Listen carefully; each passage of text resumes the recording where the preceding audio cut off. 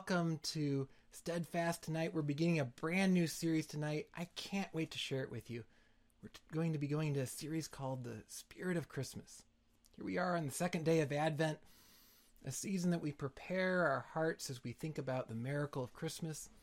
As we do that, we're going to be thinking over these weeks of how the Holy Spirit has prepared for us.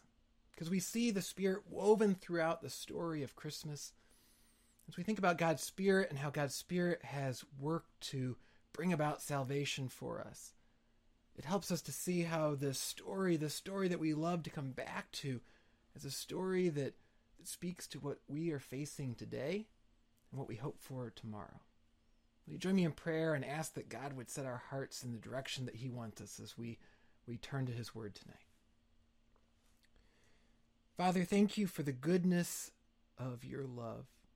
Thank you for the goodness of Christmas, the miracle that we celebrate on that day, the miracle that you would come into this world,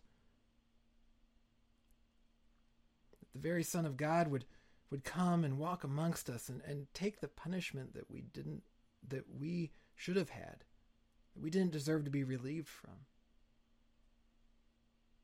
And that your very Spirit would dwell in us.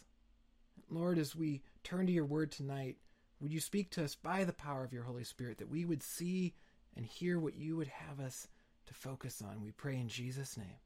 Amen.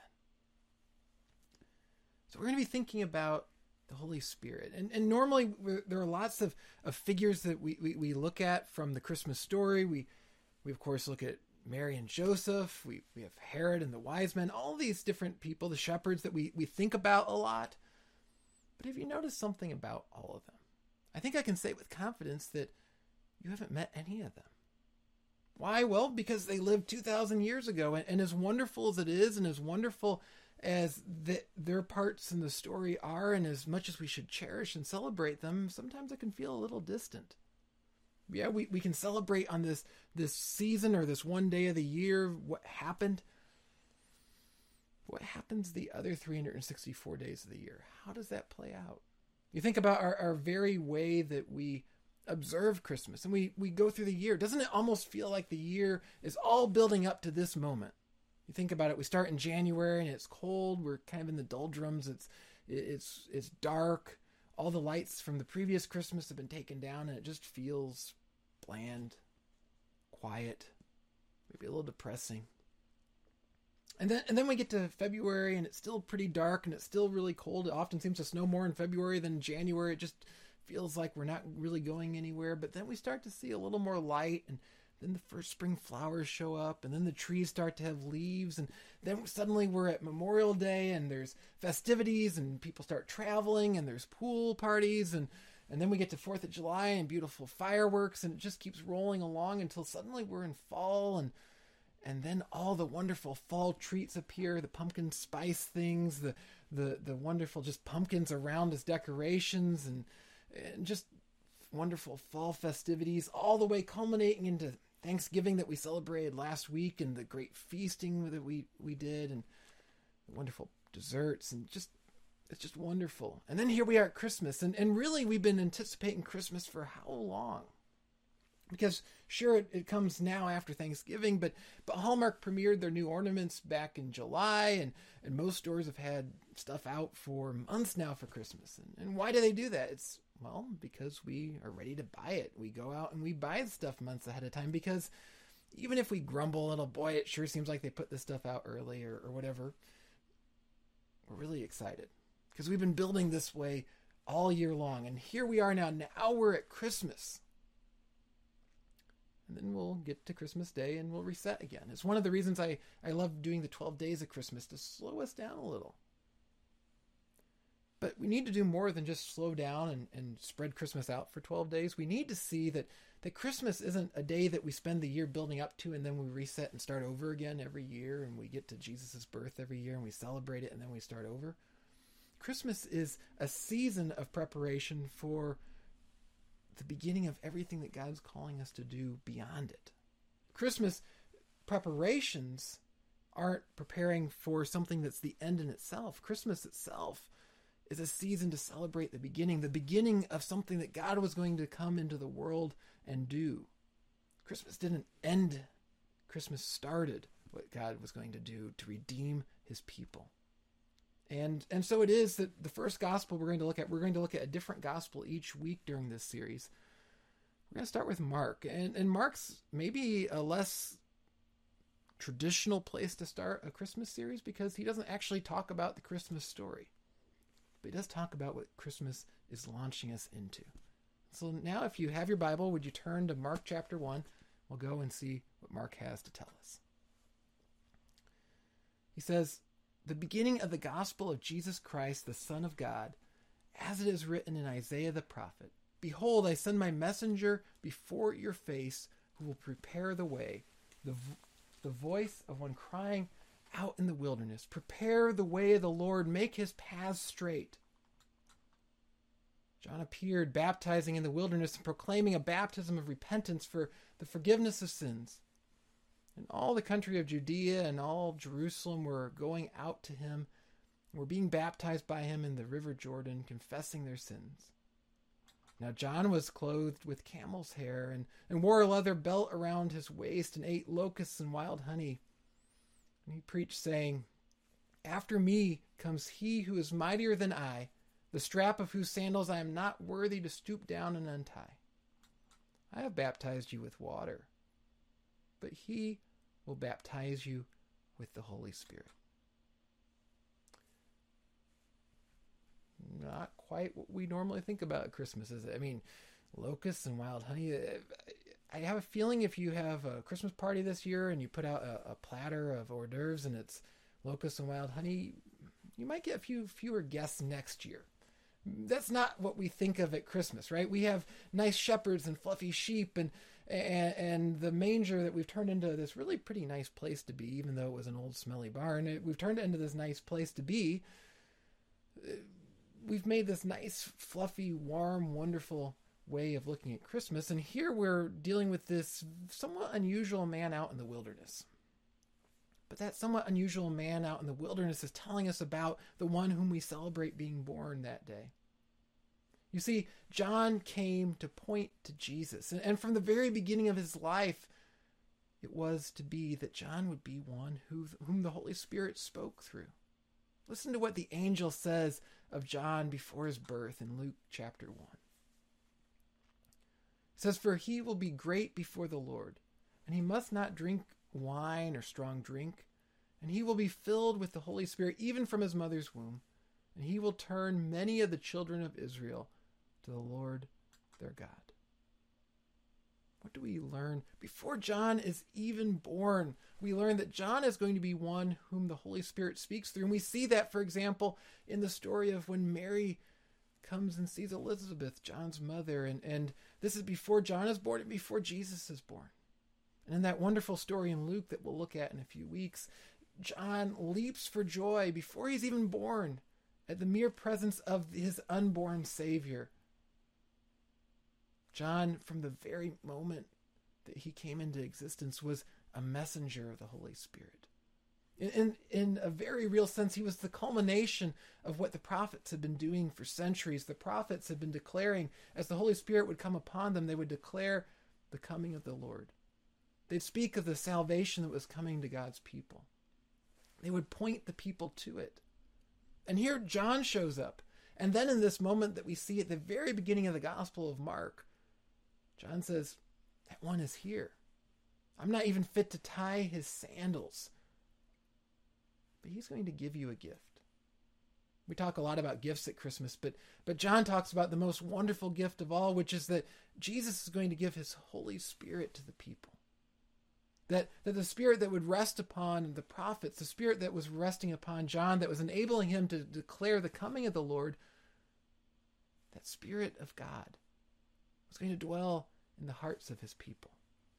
And you think about that, and you think about these prophecies that were pointing to Jesus' birth, and then you look at Jesus' birth and his ministry, and you think, why wasn't there more rejoicing? Why weren't people just head over heels excited? Why weren't they jumping up and down? And whatever Christmas parties we might have, whatever festivities we might have for all the holidays in the year smashed together into one? Why weren't they doing all that all at once? Well, they'd forgotten that what they'd been going through was preparations towards something. Just as sometimes when we're preparing for Christmas, we're getting all the decorations out and we're buying gifts and we're inviting people and we're going to see people and we're doing all this stuff. Wonderful stuff. Good things. But we're doing all this stuff. And we forget that Christmas is actually the launch pad where God comes into the world to save us and to send us. That these preparations aren't towards an end in itself on Christmas Day. And the people back then had fallen into that same trap. They'd gotten busy in the preparations, and some of them are very good preparations. John was calling them to the preparation of repentance. Melanie talked about that last night during our Advent wreath lighting, and John here in this passage that she had read last night as well is calling the people to repentance, and it's a wonderful thing. He's saying, set aside those sins. Don't allow them to ensnare you any longer. Be baptized to represent a new self that's walked away from those sins. And some of the people were doing that. And many of the people of the time, even those that weren't necessarily interested in John, had been studying God's word and hearing what the prophets were saying and trying to obey God's law. All these wonderful preparations. But then when the Lord actually came, they were so busy making the preparations into the end itself, they missed out on what God was doing. They were lifting Moses up on a pedestal and Elijah up on a pedestal, or maybe even John up on a pedestal. And then they didn't see the Lord himself coming. They needed to keep their eye on what was important. They needed to keep their eye beyond the preparations and see the preparations as a means to an end, a good means, a wonderful means, a nourishing means, but not the end in itself. Reminds me of when my grandma would go out to eat. And my grandma, something that anyone who was around her for any length of time at all learned very quickly, is she was someone who loved dessert. She made fantastic desserts, and then when she'd go out to eat, she was looking for fantastic desserts. And so it was, you'd arrive at a restaurant, and what would she do? Well, she'd flip to the page in the menu that had the desserts, because what she wanted to do was make sure that she knew if the desserts were worth anticipating, and whether they were big or small or whatever it might be, so that then she could plan the rest of her meal around that dessert. She had her eyes focused on what she knew was important, which was that wonderful dessert at the end of the meal. And yes, the entree was going to be nourishing. It might even be delicious. It could very well be good, but she didn't want to get in the way of the dessert. Sometimes our preparations are getting in the way of the dessert of God's grace that he's pouring out in us. And so what we need to see is that the repentance that we do, the study of God's word, the Christmas decorations we put up, everything is pointing us to what God is doing and will do. It doesn't stop here. It doesn't stop on December 25th. It doesn't stop on Epiphany a few weeks later. Repentance isn't the end. Repentance is the start of the story. And so John is getting the people ready that God is, in some sense, beginning again with his people. He's going to carry his people that he'd formed millennia before. He's going to carry them with him. He's going to invite them into this larger story. He's going to invite more people into this larger story. But in that invitation, in that repentance that we're still called to today, that's the starting point of the story, not the end. Just as Christmas is the starting point of that move that God is doing. We repent, and then we experience the Holy Spirit coming into our lives so that we feel the fullness of God's grace, that we're able to actually be in God's presence, that he adopts us as his children. It's not the end. Now, some of the people that encountered John didn't really understand that fully, and they were sincere. They heard John's call to repent. They responded to it. They were so excited about it. They were so excited about what God was doing that they were known as disciples. But they didn't know who Jesus was. And we see a group of those people in Acts chapter 19. This is during Paul and Apollos' travels. And it says, it happened that while Apollos was at Corinth, Paul passed through the inland country and came to Ephesus. And there he found some disciples. And he said to them, did you receive the Holy Spirit when you believed? And they said, no, we have not even heard that there is a Holy Spirit. And he said, into what then were you baptized? They said, into John's baptism. And Paul said, John baptized with the baptism of repentance, telling the people to believe in the one who was to come after him, that is Jesus. On hearing this, they were baptized in the name of the Lord Jesus. What's happening there? Here you have people who have heard that call to repent. They've recognized that they need to repent, something that all of us need to do. But they're ready to hear when the word of the Lord comes and says, but that's not the end. That's the beginning. You need to keep going. You need to actually understand that repentance isn't something in and of itself. That repentance is a preparation to that wonderful banquet you're being invited to that wonderful dessert that God has in store for each of us. And so when Paul explains to them that, okay, so now you've had this baptism of repentance, but now come and be baptized in the name of Jesus. Be baptized in that full picture of what God is doing. They do, because they want the rest. That's what God calls us to as well, because he's preparing his people. He's been preparing from the very beginning of this story that starts at Christmas. And before that, as the prophets foretold it. He's preparing not only to renew his people, but then to prepare to invite us to be part of this campaign. To witness what he is doing as the king that doesn't come from above just to come down and be honored and showered with praise and live a comfortable life, but a king who comes into the dirty, dingy horrors of war and takes on that war for us. Let's take a look at verses 9 to 11 back in Mark chapter 1. It says, in those days, Jesus came from Nazareth of Galilee and was baptized by John in the Jordan. And when he came up out of the water, immediately he saw the heavens being torn open and the Spirit descending on him like a dove. And a voice came from heaven, you are my beloved Son. With you I am well pleased. We're told that the heavens are torn open. That's the word that Mark uses. They're ripped open. Why are they ripped open? So that the festivities can come down, so the testimony of whom it is that's standing there before John can be revealed. It's not that Jesus receives the Holy Spirit in that moment. Jesus is already God. He doesn't need his own Spirit. What's happening then?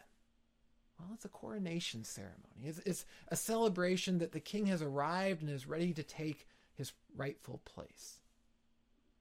He comes before John, and John is functioning in that role as the one leading that ceremony, celebrating the coming of the king.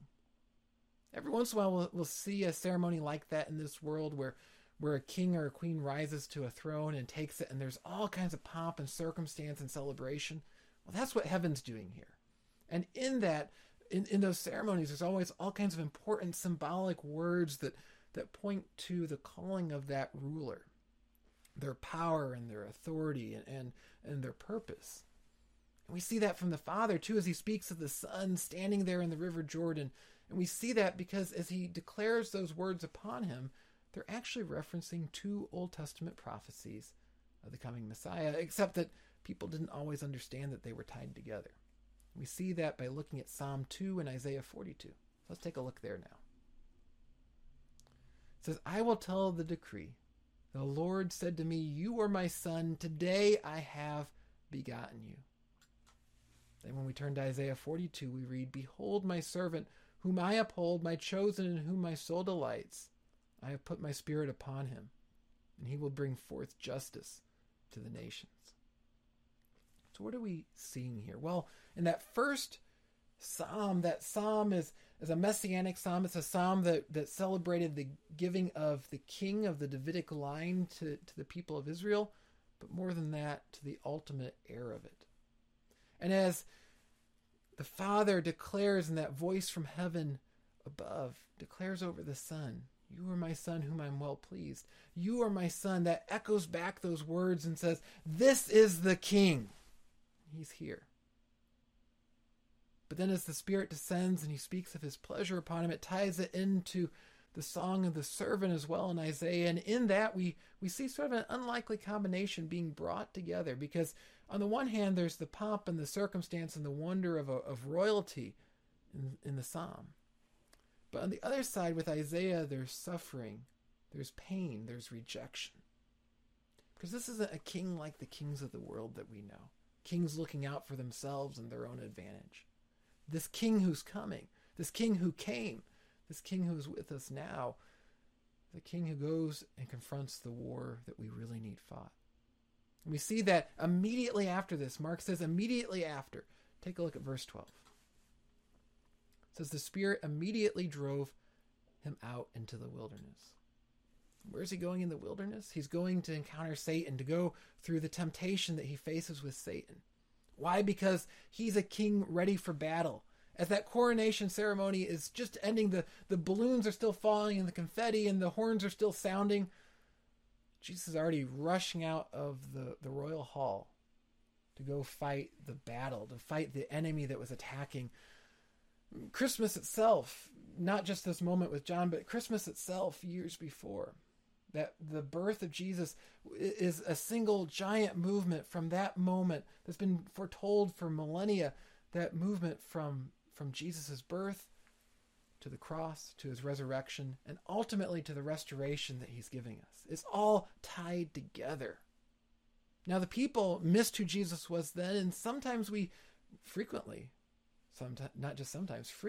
today, we still miss who he really is, because we want a king for the moment. You see, the people saw an enemy in front of them, and they were very clear on who their enemy was. Their enemy was Rome. Rome oppressed them. Rome didn't allow them to function as an independent nation. Rome demanded heavy taxes. Rome did all kinds of horrible things, and they wanted a king who was going to come in and fight that enemy for them. And they looked at Jesus, and he wasn't doing that. But what do we see here? Here we see that Jesus is fighting a much greater enemy. Rome would come and go, and had they been given a king who could have victory over Rome, what would have happened? Well, Rome someday would pass away, but a new enemy would have emerged. As we've seen time and again, empires rise and fall. Earthly treasures decay. But they were going to receive, and we receive, a king who doesn't fight that battle, the battle of the moment for us, whatever our perceived enemies may be. He fights the enemy that really is facing each and every one of us, the devil. He fights away and tears away the sin that ensnares us. And he sets us up for something so much more. And that's what we celebrate at Christmas. That's why Christmas itself is a preparation. It reminds us of what God has already done, so we're ready to see what God is doing and to be used by God in the midst of that, and not to become too contented in the moment. It's good to take it in and rejoice and be refreshed, but then we keep going. Sort of like the way it is for me with Christmas trees. I have a tree here. I really like this little tree. And this tree reminds me about just trees in general. I love Christmas trees. And I love Christmas trees just like this. No lights, no decorations, just a nice little Christmas tree. I can't remember how many years ago, as long as I can remember, basically, it became a tradition in my family that we'd put up the big Christmas tree every year, and we put some lights on it, but we wouldn't immediately put the ornaments up. We just take in the beauty of the tree. And since I love trees so much, Christmas trees and trees in general, I've become very contented at that. And I almost forget how wonderful it is to have the ornaments. I'm just happy to have the tree itself and could remain there. But what happens when you get out the ornaments and you start to take out these ornaments that you've treasured in the past, that some maybe have been given by friends and family, some that commemorate special moments in your life, and you put those on the tree, and you start to see all that can be on the tree, and to really admire the beauty not only of the tree then, but then all those wonderful memories and times past that are on it as well, and Christmases past. It becomes even more wonderful. And for me, I think, wow, I was so contented, and yet I'm so glad that I'm experiencing this now. Well, for us in this life, so often we become contented with the undecorated tree. We see these preparations that we have for Christmas. We put the tree up and it's beautiful, and we become contented there. But as we think about our lives and what God's doing and where he's calling us to see that the tree is being decorated right now. The tree needs more ornaments on it. It needs more people in his kingdom in the celebration that will be to come.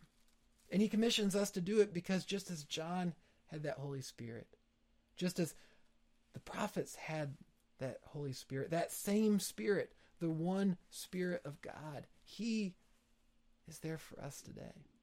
And as we trust in Jesus, whether it's for the first time or we've been spending a lifetime following him, as we trust in him, that Spirit, he's right there nudging at us saying, keep decorating that tree. Declare the goodness of the promises of Christmas. Not to build everybody up so we can get to Christmas Day and have a really nice celebration, but to see that Christmas Day itself is a beachhead. It's a push.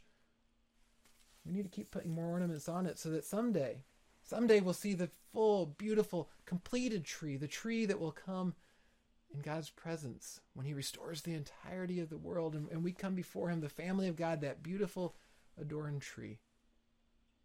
Are we overly contented? Are we overly contented in just preparing for this Christmas and making sure everything's right, the place settings, and making sure that the right people are invited and that family stays at peace and everything is really good for this moment?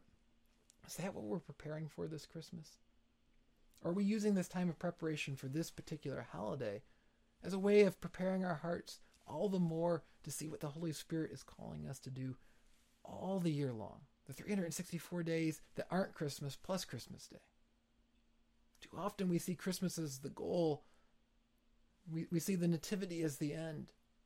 But Christmas is the voice crying in the wilderness, just like John. As people come and celebrate Christmas, even people that don't often celebrate things from the scriptures. What a wonderful thing it is that voice is crying out in the wilderness saying, make way the path of the Lord. Repent, for he is near. Because indeed he is near, he is coming again, and we're called to declare that in the meantime. The nativity is the beginning. But the end, that beautiful adorned tree is coming. Will you pray with me? Father, thank you for the promises that we know are still to come. And Lord, would you forgive us when we become too contented, that we look at the preparations for this Christmas and we're contented simply if the holiday works out okay, no one's upset, everyone's at peace, and maybe we spend a little time in your word and hear a few of your promises and we treasure those. Forgive us when we move on. Lord, would you help us as we prepare this year to see it as preparation for another year of being the voices that declare your promises. And if we haven't yet trusted in you, Lord, may this Christmas be the Christmas we carry Christmas on with us by following you, by declaring that we too, just like those people in Acts 19, want the Holy Spirit. And then we receive your Spirit. And then would you empower us, both those who've been following along and just now, to go and declare that more beautiful ornaments, the lives of your people, might be decorating that tree in all eternity. We pray in Jesus' name. Amen. Well, I hope that encouraged you tonight. It's so wonderful when you think about it, that the Holy Spirit, that same Spirit working 2,000 years ago, is there for you today. He's right there, ready for you. If this has been an encouragement to you, please give us a like or a share. You can help us to get the good news of what Christmas is really about out. That God's redemption is here and his restoration is coming. And there's so much more coming in the following weeks that we're going to use to prepare our hearts and to reflect on that. So check out the address that you see on screen. You can go to Little Hills Christmas page and see all the wonderful things we have going. We have an Advent reading plan that's going on right now. We're in Matthew chapter 2. We're going through all the Gospel of Matthew this month, just reflecting on who Jesus is and what he's doing and what he sends us to do. We have another Advent wreath lighting on Sunday night and all throughout Advent at 7:30. You don't want to miss that either. Just so many wonderful times. I hope that you'll make a point to celebrate with us. We have a lot of wonderful opportunities to do that.